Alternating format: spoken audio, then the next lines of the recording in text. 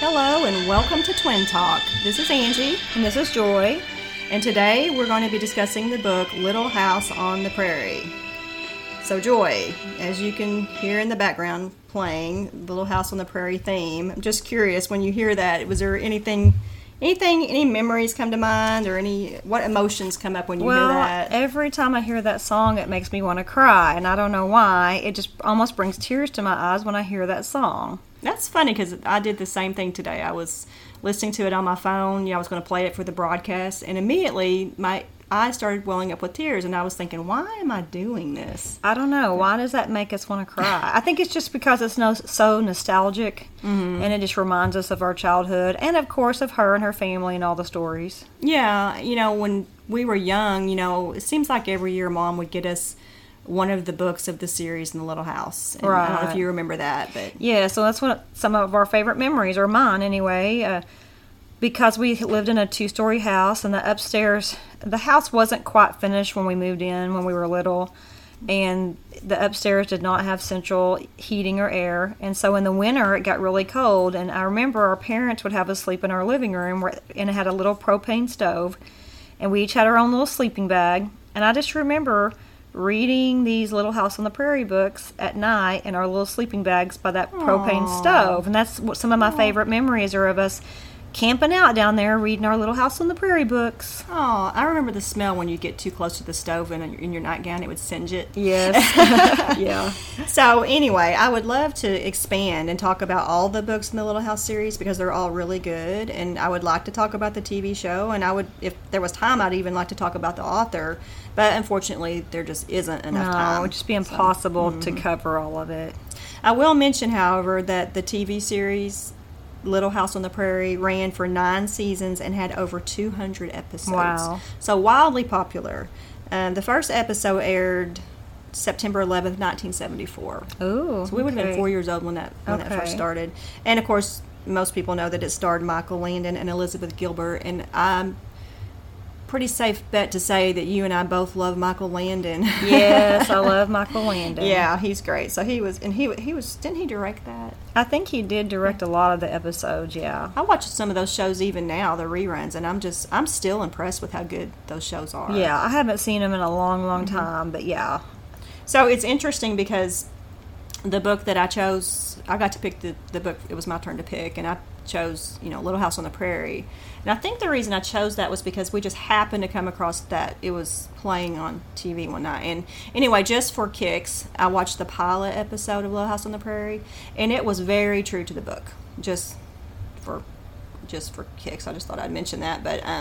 But as far as the rest of the series, it didn't really accurately they definitely portray. Veered off of a lot of the stories in those later seasons, and definitely were fiction. Oh, sure. I mean, they had to keep it entertaining, if they had to bring in all those wild Nellie and Willie stories. So. And Nellie really was based on a real person. Yeah. But I think they said she was a combination of 2 girls. Yeah. Laura knew. And something during the research for this book, they were talking about how Laura was always very mindful of how she portrayed people, and she said that she didn't portray Nellie near as bad as she was in the books. Oh, wow. Yeah. Oh, you mean she's saying that the actual person was worse than the character in the books? in the books, yeah. Of course, in the series, they made her look like the devil. But, of course, yeah. So, anyway, just for those who aren't familiar with the books, I'm just going to give a little summary here. The Little House books were written by Laura Ingalls Wilder and were based on her childhood and adolescence in the American Midwest, spanning Wisconsin, Kansas, Minnesota,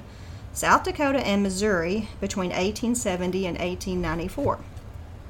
The first draft of a 9th novel was published posthumously. Is that how you say that? Mm-hmm. Thank you. So. In 1971, and is commonly included in the series, and it is called The First 4 Years. Did you ever read The First 4 Years? Yes, I read it. So that would have been the first 4 years of her life with Almanzo. With Almanzo when they got married. Okay, a 10th book, which was a nonfiction book called On the Way Home, is Laura's diary of the years after 1894, when she and her husband and infant daughter moved from De Smet, South Dakota, to Mansfield, Missouri, where they settled permanently. And I had never heard of that book. I think I've read it. Now that you say Oh. that, I think I did. So it's her actual It's just diary. actual diary entries. Yes, I have read it, but now that I'm talking about it, I don't know where I got the book or if I still have the book. Okay. I think our mom may have it. Okay, so it was published in 1962. Now, I'm very interested. I would like to read that one. Then, in the 1950s, they decided to do a paperback edition of the series, and it was published with the illustrations of Garth Williams. And these are the books that you and I own today. Yes. The ones with those illustrations. So let's talk a minute about those illustrations. To me, the books would not be the books they are without those illustrations. Right.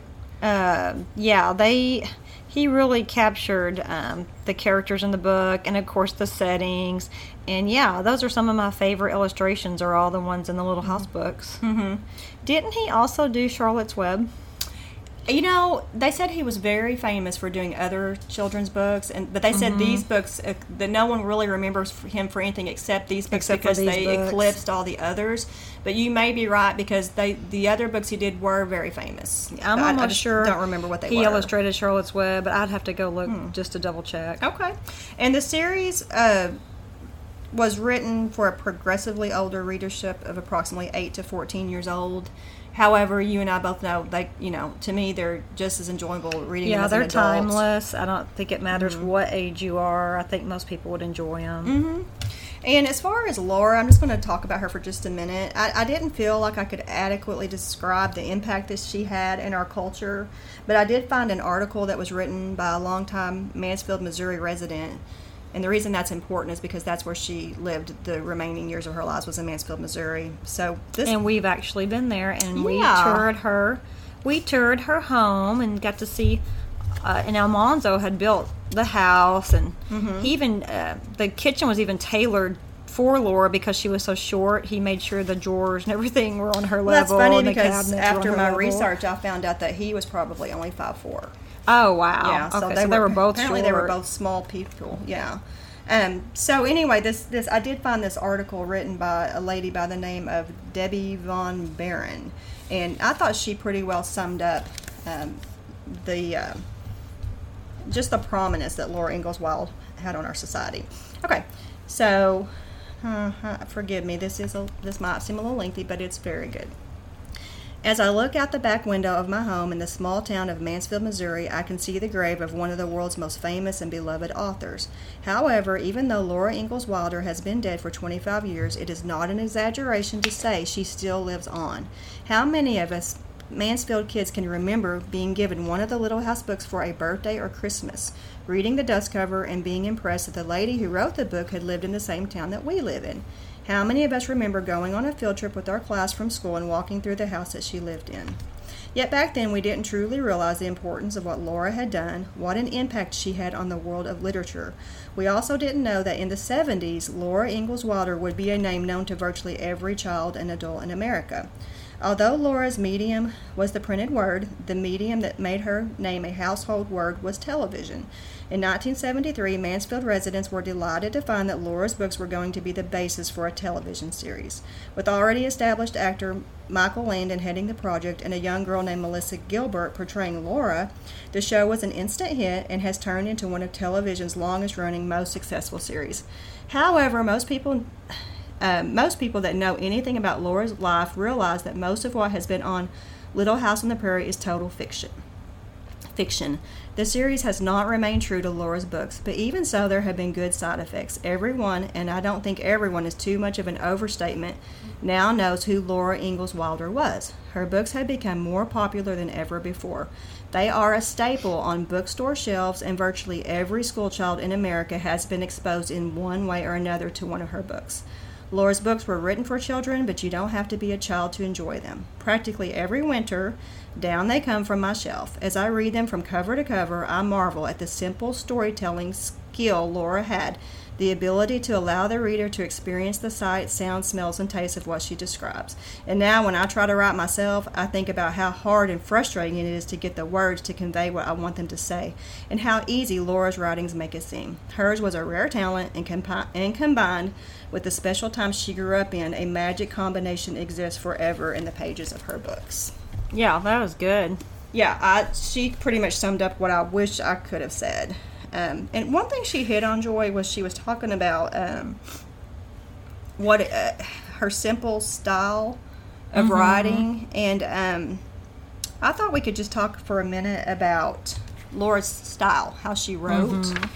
Can you want to touch on that? Just very simplistic, and she, like that author just said, she had a way of making you feel like you were there. I mean, I think of just the one part of the book we just read where she talks about how Paul made the door to their log cabin, and she went into such detail and explained it so well. I was like, oh, maybe I could build a door if I had to one day. I mean, she was very descriptive and just did a good job of making you feel like you were there and helping you understand how things were done back then. One thing I wrote when I was thinking about her writing style, she is just a natural born storyteller. Yes. Some people have this talent and some people don't, but she has these simplest prose, but they form the most vivid pictures. Yeah. And I really admire writers that can say so much in so few words. Right, yeah. But she makes writing look easy. The books are so good and so well written, you don't really notice how good and well written they are. You know what I mean? I think that's a sign of a good writer. There's nothing getting in the way of the story. There's no the way, if grammar or syntax or whatever. I don't want to get too technical here, but if you're reading and you keep having to go back and reread, or it's too confusing, or maybe the sentences are too complex, if that gets in the way of the reading, then that's not good. And like you said, a good writer writes in a way that you forget. You're so into the story. It's like she never gives you all unnecessary facts. She just sticks to the point and keeps it simple. And the other thing that got to me was, she's talking about some pretty heavy stuff in these books, even though these are kids' books, with a lot of adult themes, if you think about it. Yeah. She was talking about pioneer life and the hardships that come with it, but because she did it from the point of view of a child, it was almost like everything looks really rosy. Did you get that impression? Yeah, it's like she can tell these really horrific, terrifying stories, but because she's telling it through the eyes of a child, I mean, they're still scary and they're still hard, but they're I don't know what I'm trying to say here. Well, it's funny because as a kid, when I read these, I was just like, oh, that's a neat story. But as an adult, I'm horrified. Yes. Yeah, as a kid, you're like, oh, how exciting. Oh, the Indians are having a big war cry. They're pulling Mr. Scott up the well. He just passed out from the gas when they were digging the well. Oh, that's exciting. And now you're like, oh, my goodness, he could have died. And when I reread the story about how they didn't know what they had, but now we know it was malaria. And they literally were all on their deathbed. It's the way she described it in the book. Was that in Little House on the Prairie? Yeah. Okay. Yeah. Well, and the reason I asked, Angie... It was called Fever in August. Yes, Angie had sent me a free audiobook to listen to this instead of just reading it again. That. And I don't know why it kept messing up on me, and each time it would go off, I'd have to search again where I was, and I think I must have missed that chapter. I'm really glad you mentioned that, because I wanted to mention that there is a free audiobook available, and you can find it at, I don't know how to pronounce this, tokybook.com. It's TOKYBOOK.com. Okay, well, it kept me, and I liked it because it was free, but like I said, every time I kept mess up for me, so I kept having to search for where I was because it only let you go chapter by chapter, and I guess I missed that one. Were they sick, or was it their neighbors were sick? They all ended up getting sick, and okay, I totally missed. I mean, I've read that before, and I vaguely remember it, but this last time around, I missed it. Well, proceeding. Right before they all got sick, they kept talking about how the mosquitoes were just in swarms and they were so thick you couldn't go out at night. And Paul kept building fires around the house to keep them at bay, and they were getting just eaten up by mosquitoes. And that they had all these theories as to what happened. Like they thought they had eaten bad watermelon or whatever, but come to find out, they believe now that it was malaria. Okay, so this next question was, I know this was a hard task, but I asked you to pick a favorite story. Were you able to find just one? She asked the hardest questions. There's no way to pick a favorite story here. I like them all. I truly, truly love every story she tells. I just like the Camp on the High Prairie chapter because I just love the idea of them out in the open. They're on their way. It's an adventure. They don't know what lies ahead. And it really goes into detail how they washed clothes, how they cooked, how they slept, how they took care of the animals. And I don't know. I just really like that description of them out on the prairie just traveling into the unknown. Yeah, and one of my favorite descriptions is when they're watching the their wagon tracks disappear behind them, but they said that they, as far as they could see in any direction, all you can see is prairie. Yeah, that just blows my mind that no matter how far they looked, any direction, land. Like there's no one had settled this land yet, except, of course, for the Indians who moved from place to place. It's funny because just recently we drove to Kansas for a baseball tournament, and it was all, it's for miles and miles, all you could see was flat land, and I thought, we're in a car and we're seeing this for several hours, and I thought, can you imagine being in a wagon? That's what we went to a funeral a while back and went to Iowa, and same thing, fields and fields and fields, huge fields, and every once in a while a farmhouse, and it's kind of amazing that after all these years since Laura Ingalls Wilder, so much land is still uninhabited. So much land that even though people own it, there are no houses on it. Like one farmer might have 1,000 acres. It just kind of blows my mind that it's not more inhabited. Yeah. No, I agree. So okay, did you want to mention any other story? Or no, just that one? There's just too many. I like them all. Okay, so the story I chose was the wolf pack story. So Paul goes out hunting one day, or I don't know if he's returning from town or hunting, I can't remember, but all of a sudden, just out of coming down a hill, there's a big, huge wolf pack, and he swears there were around 50 of these wolves, and he says they were the biggest wolves he had ever seen, and his horse is absolutely terrified, and his horse is wanting to run, but he knows, if I let this horse run, they're probably going to chase us down and just bring us down. So he had to keep the horse calm. So he was just pulling at the reins with all his might and he said the whole time the wolves just trotted alongside him like they were dogs and just playing with each other. And I thought, how many people, now I don't know the basis for that story, how true that was. I know a lot of her stories were based on fact. So, but if that really did happen, can you imagine? I thought they were all based on fact. Well, I do know that she did embellish some of them.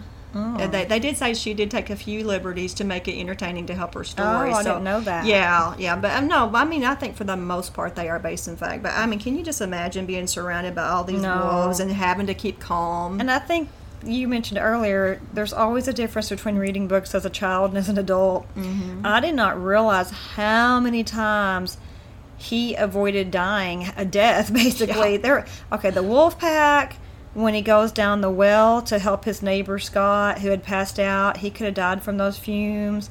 How many times he would encounter a bear? Yes. Some of that was in the previous book. There's story after story. When he got, this is on the banks of Plum Creek, I think, when he got trapped, he had to dig into a snowbank because a blizzard came up and he couldn't find his way home. But there's just story after story of where he almost died. I mean, I just feel like he had God's hand upon him, keeping him safe. Laura said, please put Jack, their little bulldog, please put him in the wagon. And Ma said, he can swim, Laura. And Pa said, he'll be fine. And they get out in the middle of the creek, and the water rose much more quickly than they had imagined it would. And anyway, they make it safe to the other side, but they look around, and their little bulldog Jack is nowhere to be seen. They run up and down the creek yelling for him, but the current's pretty swift, so he must have got swept downstream. And long story short, they finally just give up on looking for him. He's nowhere to be found.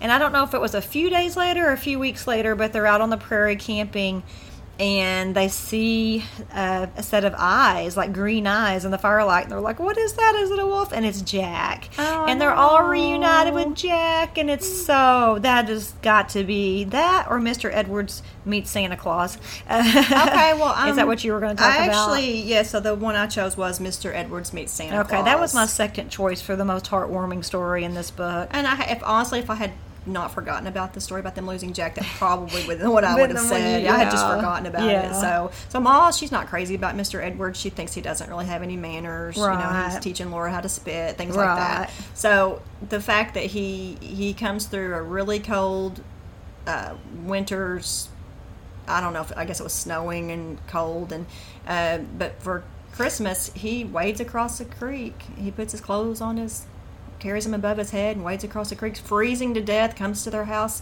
all so he can bring Laura and Mary presents from Santa Claus. And he had walked all the way to Independence, Missouri to get them before all that. Yes, yeah. So it was a huge deal that he did that for these little girls. Yes. And it was just so sweet. That was my second one, that he had walked all the way to Independence, Missouri, and he gave them each a little shiny penny and a piece of tin candy and a tin cup because they had to share a little tin cup.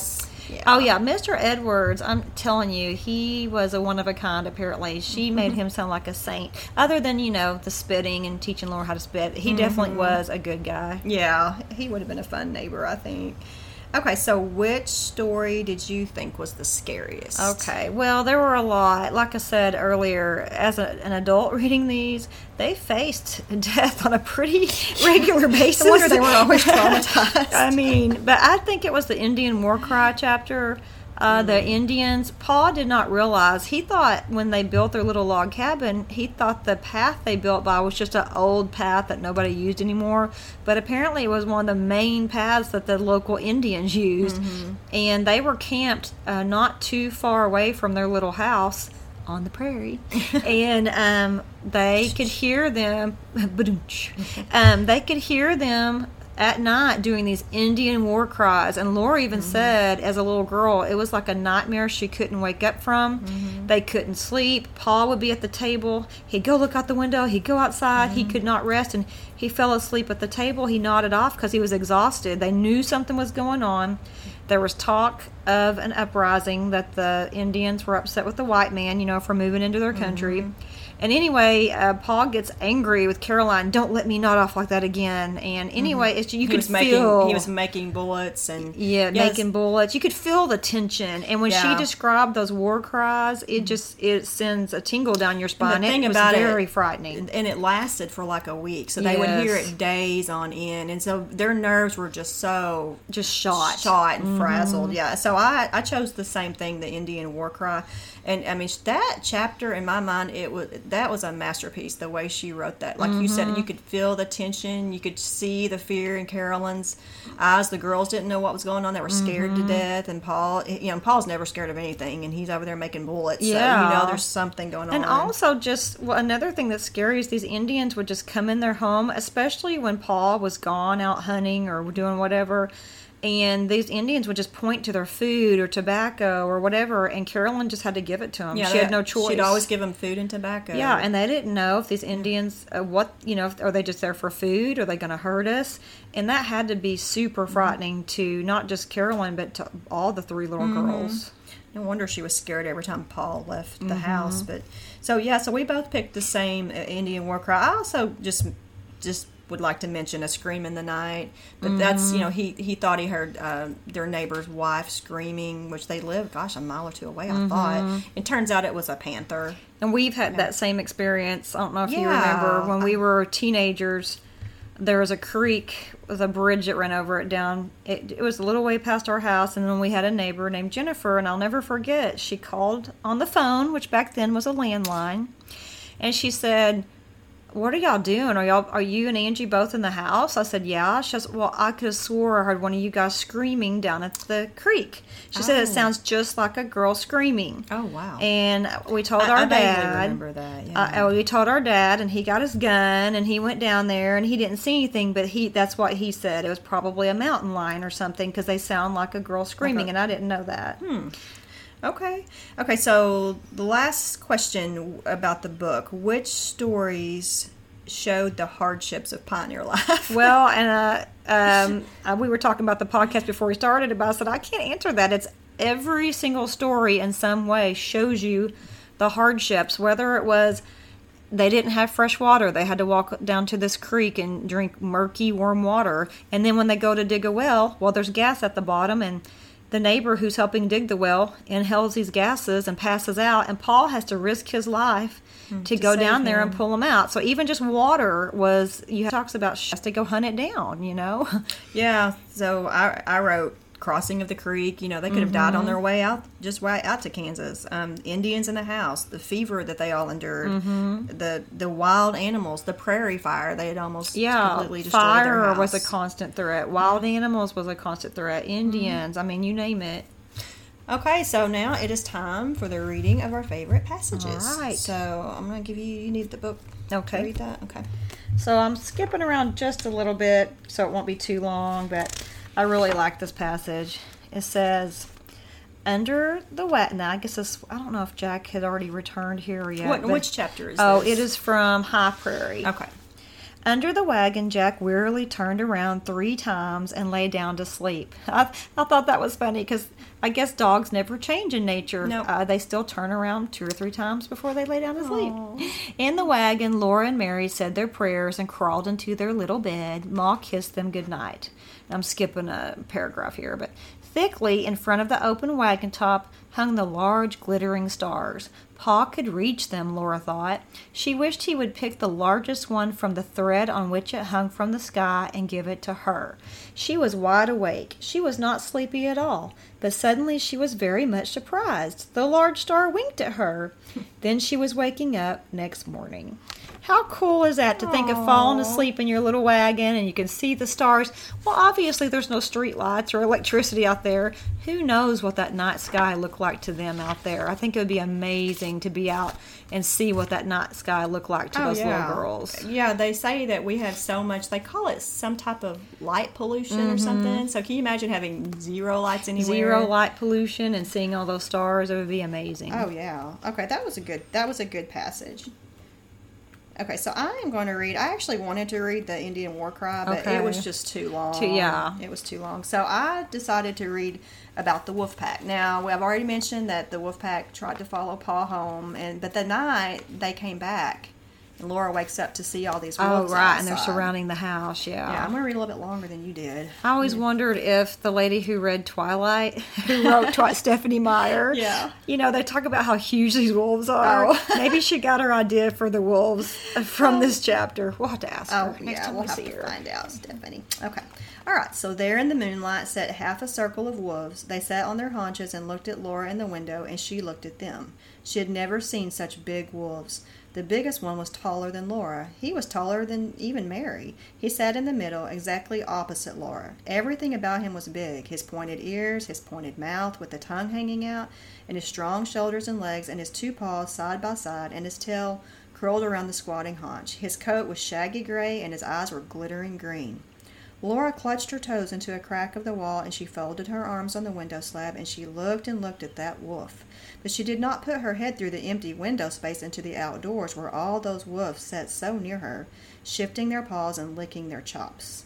Pa stood firm against her back and kept his arm tight around her middle. "He's awful big," Laura whispered. "Yes, and see how his coat shines," Pa whispered into her hair. The moonlight made little glitters in the edges of the shaggy fur all around the big wolf. "They are in a ring clear around the house," Pa whispered.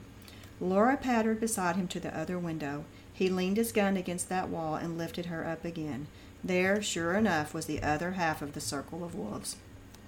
All their eyes glittered green in the shadow of the house. Laura could hear their breathing. When they saw Pa and Laura looking out, the middle of the circle moved back a little way. Pet and Patty were squealing and running inside the barn. Their hooves pounded the ground and crashed against the walls. After a moment, Pa went back to the other window, and Laura went too. They were just in time to see the big wolf lift his nose till it pointed straight at the sky. His mouth opened, and a long howl rose toward the moon. Then all around the house, the circle of wolves pointed their noses toward the sky and answered him. Their howls shuddered through the house and filled the moonlight and quavered away across the vast silence of the prairie. Oh, that's so descriptive. Yes. It's so pretty. Can you not just see that? See them in the moonlight and these big wolves just out there howling outside their house? Such a pretty passage. Okay, so we've come to the point where we're going to rate the book, and I had asked you to guess what my rating word was going to be. Did you have a chance to think of anything? Yes. Okay, so I have a couple of guesses. Half pint. Okay. And then the other one was, she kept wanting to see Indian papoose. Oh, that's right, yeah. So I thought maybe papoose. Okay, well, your first guess was right. So, oh, yay! Yeah. So, Joy, how many, and actually, I actually have decided on half pints of cider. Oh, okay. Because he would tell her, yeah, half pint of cider, half drunk up. Right? Yeah. Okay, so how many half pints of cider do you give this book? Okay, well, I have to give it a 5. Oh, and I'm giving the whole series a 5 because they're just awesome. You learn so much about our country and what life was like for the pioneers. And, man, they're just special to me. These are definitely, I have never read a Laura Ingalls book that I would not give a 5. Okay. All right. Oh, Gosh, I no. feel like such a heel. I gave it a 4. Oh, And it's because okay. those words keep coming back to me that you're like, it has to be life-changing to Well, give it a this to me 5. is kind of life-changing. It's... Now, I as don't far know. as It's the importance in yeah. literature and just preserving that time period and the authenticity, yeah, I would give it a 5 all day long. So, okay, well, let's move on to the trivia. And I'm kind of excited about the trivia because, hey, we made it almost through our whole podcast. We almost got to the without whole any barking. podcast. And Yeah. Cambry, Angie's daughter, is over there giving them treats to make them be quiet. Hey, it's Good working. job. It's working. Thank you, Cambry. Okay, so this is going to be fun today. I came up with some really good trivia. And we're going to see how much you know about Little House. Now, this isn't all just about this book. Some of it's about the series, and some of it's about Laura. Okay. Okay. All right, Joy. Now, this first one's kind of tricky, but you actually mentioned to me before the podcast, unwittingly, that you had read these books 2 and 3 times each. So you should be able to do this. So, well, you got to keep in mind, the first time we read them, I would say we were like 12 and 13 years This is old. true. The second time I read them, I'm going to guess I was probably in my 20s. And then last summer, I don't know what got into me. I think it's because my daughter, Olivia, I want her to read these. And I started reading Farmer Boy to her. And she liked it, but she can only handle a little bit at a time. Yeah. You know, they're pretty detailed. How old? She's 8. She's 7. Oh, 7. About to be. She's almost I should 8. know how old she is. But anyway, I don't know what got into me, but once I read Farmer Boy, I was like, I'm reading all of these. And I read every single one of them last summer. You made a comment to me earlier that makes me think question is going to stump you. Great. Okay, so the first question in my trivia is, Joy, can you list the 8 books, and if possible, in order? Oh, no. Okay, I'm going to do my best, though. Okay. Little House in the Big Woods. Correct. Little House on the Prairie. No. Give me a hint. Do you want me to tell you if you mess up and you go back and start all over? Yes. Okay. The reason earlier you said something about you read this book and then all the way to the last book. Yes.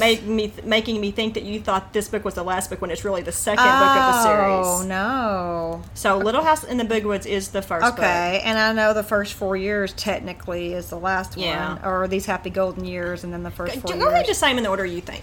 Okay, Little House in the Big Woods. Now, this is where I'm stumped before Little House on the Prairie. On the banks of Plum Creek, Okay. by the shores of Silver Lake, Mm-hmm. these happy golden years. I know I'm missing some here. You're doing okay. Yeah, these happy golden years. The first 4 years. Okay, so you Yeah. just missed 2. Okay, That's I know not I'm bad. missing a couple. Okay, so it's Little House in the Big Woods, Okay. and then Farmer Boy. Oh, I forgot she did Almanzo's Yeah. story. That kind of threw me too, because I thought, Yeah, why because did it's she like, do? where does that? Maybe because that was the same time period. That's all You I know can what? think of. I'm thinking she was thinking, okay, I wrote a story about my earliest days, and now I want to write a story about him. Yes, his I earliest forgot days. about, and I just talked about Farmer Yeah. Boy, but you're right. That's number 2. Farmer Boy's number 2. Okay, and So then Little House on the Prairie, then on the banks of Plum Creek, by the shores of Silver Lake. then the Long Winter, The Long Winter. I forgot and about then that. These Little Town on Little the Prairie. Town on the Prairie, and then these happy golden years, and then the first 4 years. Yep.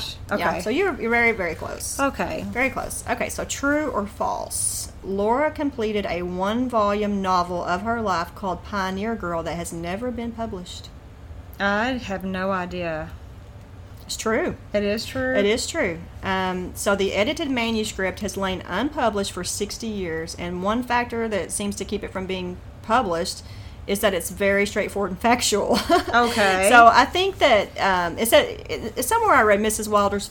They always call her Mrs. Wilder. So where can we read this? It's not available to the public? See, I don't think so. And one thing I wrote down, it says, Mrs. Wilder's fans realize that there are liberties in the stories. However, Pioneer Girl would go a long way toward telling them us how much and where. There's a, not fantasy, but there's just a following of these books. Yes, and they have maybe a certain the reality image. Yes. would crush people like, oh, that's what it was really like? Yes, I feel like there's a certain image and expectation of the books, and then when Right. people see what actually happened and didn't happen, it kind of just Yeah, put a tarnishes the whole. It damper. puts a damper on your It's whole. kind of like, this is the analogy I would give, like if you love the book To Kill a Mockingbird, and then you go back and read the book, she wrote another book, I don't remember if it was a follow-up or before it, and I can't remember the name of it now, and I'm sorry. It was a follow-up to it, and it just makes, It changes your idea. perspective on the Yes, characters, it changes or- your ideas on Atticus and Oh. Jim, and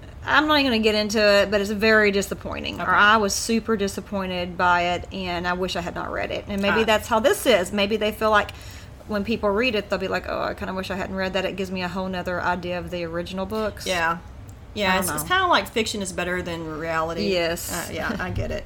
Okay, at what age did Laura begin writing the Little House series? I want to say she was in her 60s. Okay, I was going to give you multiple choice. Oh, if you okay. want to guess without, yeah. I was thinking she was a lot older, like in her 60s. So 40s? yeah, so was she 45, 55, or 65? Oh, gosh. 60? No, that wouldn't have given her much time. 65? I'm giving Joy the eyes. The No, people look. can't see, but I I was want to giving say her the she's in her eye, 60s, so I'll guess yeah. 65. Yeah, she was Wow. she was 65 years old when Wow. she started writing these books. Okay. And it's funny, we're almost 50, and I keep thinking, I'm never going to write a book. But my Right. Lord, she was 65. That gives us hope. So she began writing at the age of 65 at the urging of her daughter. So originally the idea was, I think it was kind of, okay, Mom, we want to preserve some of these family stories before they're forgotten. And then her daughter Rose was already a famous writer, which most people may not Right. know that. But anyway, she said, "No, I'm going to write these down." And she wrote some of these stories down, and she sent them to Rose and said, "You publish them." Right. And then Rose sent them to her publisher, and he said, "Oh no, these are pretty good.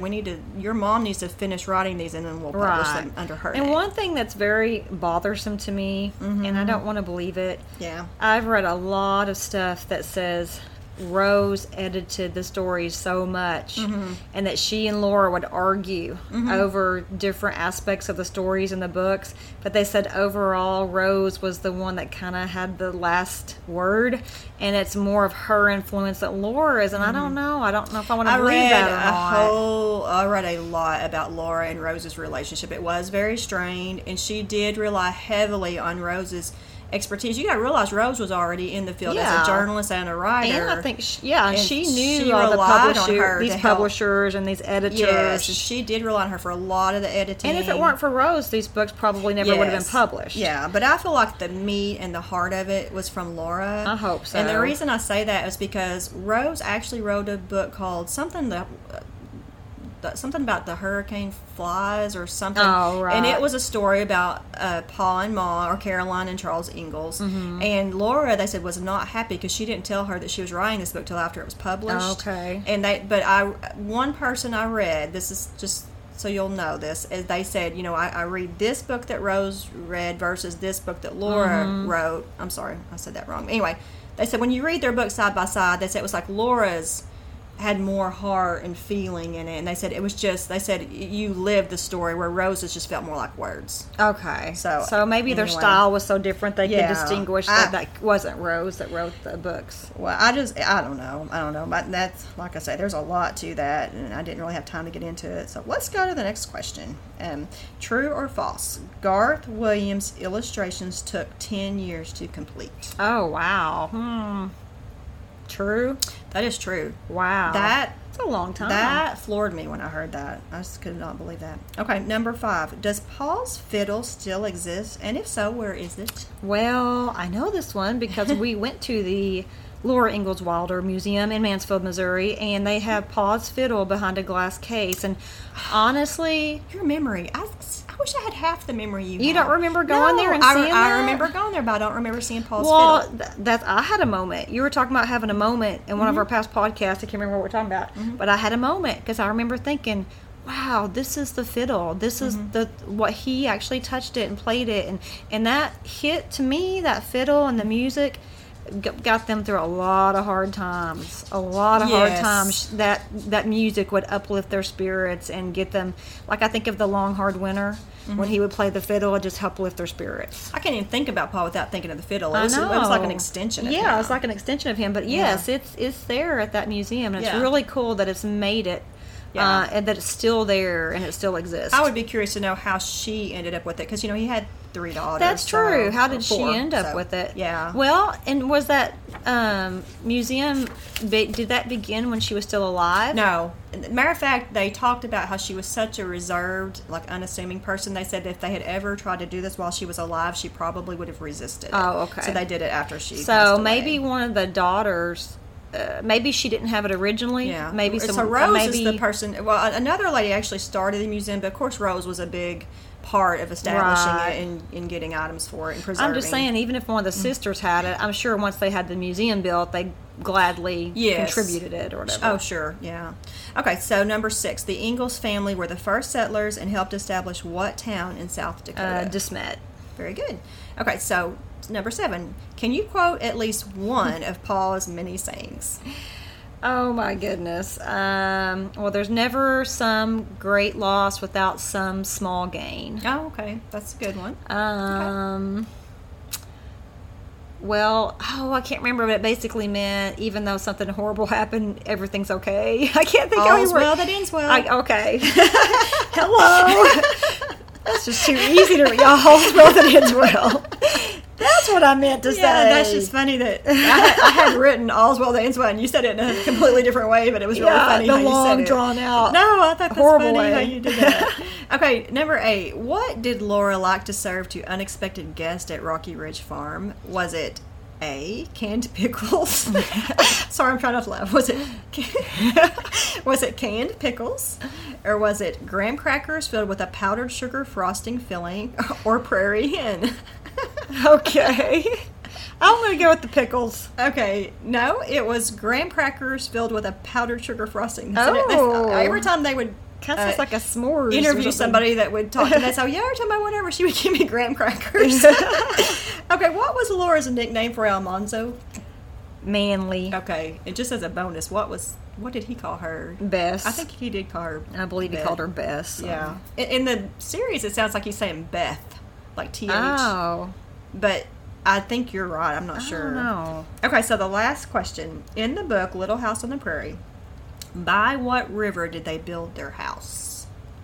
Oh, the verdigris. Yeah, very good. Okay. You did really well on that. So how much Yay. time are we at? We're at 42 minutes. Oh, okay. Well, I'm going to go ahead and close up then. I do want to mention that in preparing for this book, I read the book I Remember Laura by Stephen W. Hines. It was written in 1994.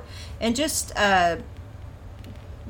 you might be interested in this, Joy. Inside the cover, it said, "To Mom from Joy, happy birthday, July 1st, 1996." Do you remember See, buying I her remember that? getting her the book. Matter of fact, I think I was like at a Barnes & Noble or a Books A Million. Well, I don't remember which one. And they had it on a display. And I was like, oh my goodness, you got to be kidding me. A Laura Ingalls Wilder book I've never read. And I was know. intrigued immediately. And I got it for her. And of course, right off the bat, I borrowed it from her and read it. All right, well, I hate to say this, but I don't recommend the book. Okay, why not? Okay, if you want to keep your happy, golden, rose-colored Oh. memories of her childhood, don't read it. It makes her adult life sound really sad. 'Cause that's what the Yes. book's about. It's about her adult I will life. say, yeah, this I Remember Laura. It's very factual. It really goes into the hardships. It's not sugar coated. Well, and they didn't it have is much kinda- information about her. The whole Yeah. book, they just keep talking about how we couldn't find much information about her. And I was thinking, Right. well, why'd you write the book? Right, But right. anyway, it's just you. But the you stories want they more. do tell are just kind Yeah. of sad. Yeah, they make her, and she did have a tough life, but they really show how tough her adult life was. Well, the thing I kept getting over and over from the book was Almanzo. He was portrayed by his neighbors as kind of this grumpy old man. He had a clubfoot. No one really seemed to know really hurt either of them very well, Laura or Almanzo. Right. They just kept to themselves People a just lot. said they were kind of aloof. They said they were friendly, like she was always very friendly, but they just kind of kept to themselves. And in the book, this was sad to me. In the book, it said that toward the end of her years, or toward the end of her life, children would write her letters, and they would say, "Why don't you write more books?" And then she would respond, "I don't want to because I would have to bring in the sad things of life." Aw, So, yeah. And just a FYI, for some reason, people in Japan love her books. Really? And they said she got so many letters from Japanese school children. I they didn't remember that. Well, that's what they said. Wow. So, anyway, like I said, I hate Laura to end it on Ingalls a... and Mickey Mouse. I know, I was thinking the same thing. I was thinking Disney World and Laura Ingalls. So, but anyway, it was just sad because I kept thinking she was so far away from her family. They were in South Dakota. She's in Missouri. know. She had a strained relationship with her daughter Rose. She did not like being famous, and they said she was real nervous in big crowds. And then crowds. I'm sorry. And then of course she had lost an infant son. Yes. So that's really sad. And then Almanzo had a stroke, and he had trouble he had real bad arthritis, and he struggled from an early age just doing basic everyday chores. Yeah. So. Oh, I didn't know that. They kept mentioning he had a club foot, and I'm not sure what a club foot is. I think he had some sort of a stroke, Oh. and I'd have to go back and reread, but something happened to him that made it where it was really hard for him to harness, to saddle up his horses and plow and just do basic stuff that he loved to do. Like Okay. even getting dressed in the morning, she said he was like an old man even when he was young. He was just very arthritic, I think. Well, no wonder he was grouchy. He wasn't. Yeah, I was going gonna to say if they thought he was a grumpy old man, it's probably because he was in Yeah. a lot of pain a lot of the time. Well, I'm going to go ahead and close. I really did not want to end this on a somber note, but that's just kind of how it turned out. But overall, loved. I was really happy that I got to read this book again, and of course now it makes me want to go back and read the rest. And Right. And one last thing I want to mention is one of my bucket list things to do is to. I know what you're going to say. You're going to say. You want to go start visit out in all Wisconsin and follow her trail all the way back to Mansfield, Missouri. I just Mom think that would be had an it. epic journey. When I opened the book, I remember Laura, she had an article torn out from a magazine, and it was an article about all the historical places you can visit that honor her. Or places. Yes. So, yes, I would love to do that of course, someday. none of the structures still exist, well, except for the house in Mansfield, Missouri. But like Plum Creek, you can go see Plum Creek. They have a replica of the dugout, the little dugout house they lived in. And I don't know, I just think it'd be cool to kind of retrace all her steps and just one summer when we have time. Well, it's funny because in near Independence, in the Little House on the Prairie, when they built that house, they said visitors kept coming saying we want to see the house, and said they were embarrassed because they didn't know where it was. Right. And so they had some experts go find some which he never really had Independence, a land. Missouri? Well, it's when they lived on the Kansas in the book here on the plains near Independence. Oh, right, I guess they were 20 miles from there or so. Right. But anyway, they said they found some experts who went out and looked at the land, but because there were no land deeds, remember, he didn't really have an official legal they just claim. Had that, right. So, and the only thing to go by is we know they were by the creek. Right, so they kind of followed, they kind of used the landmarks in the book, and then they found a well that was a well that had been hand dug, and they said they're almost for sure that this is where they lived, and so they've built a replica there. Oh, that's amazing that they actually found that well. They found a well, and they said the well to them was what proved that was the right spot. So, right. Okay, well, anything else you want to say? I'm gonna close this and get us out of here with another little tune people might recognize, and that'll close us out. Thank you for joining us. This is Angie, And this is Joy. See you next time on Twin Talk.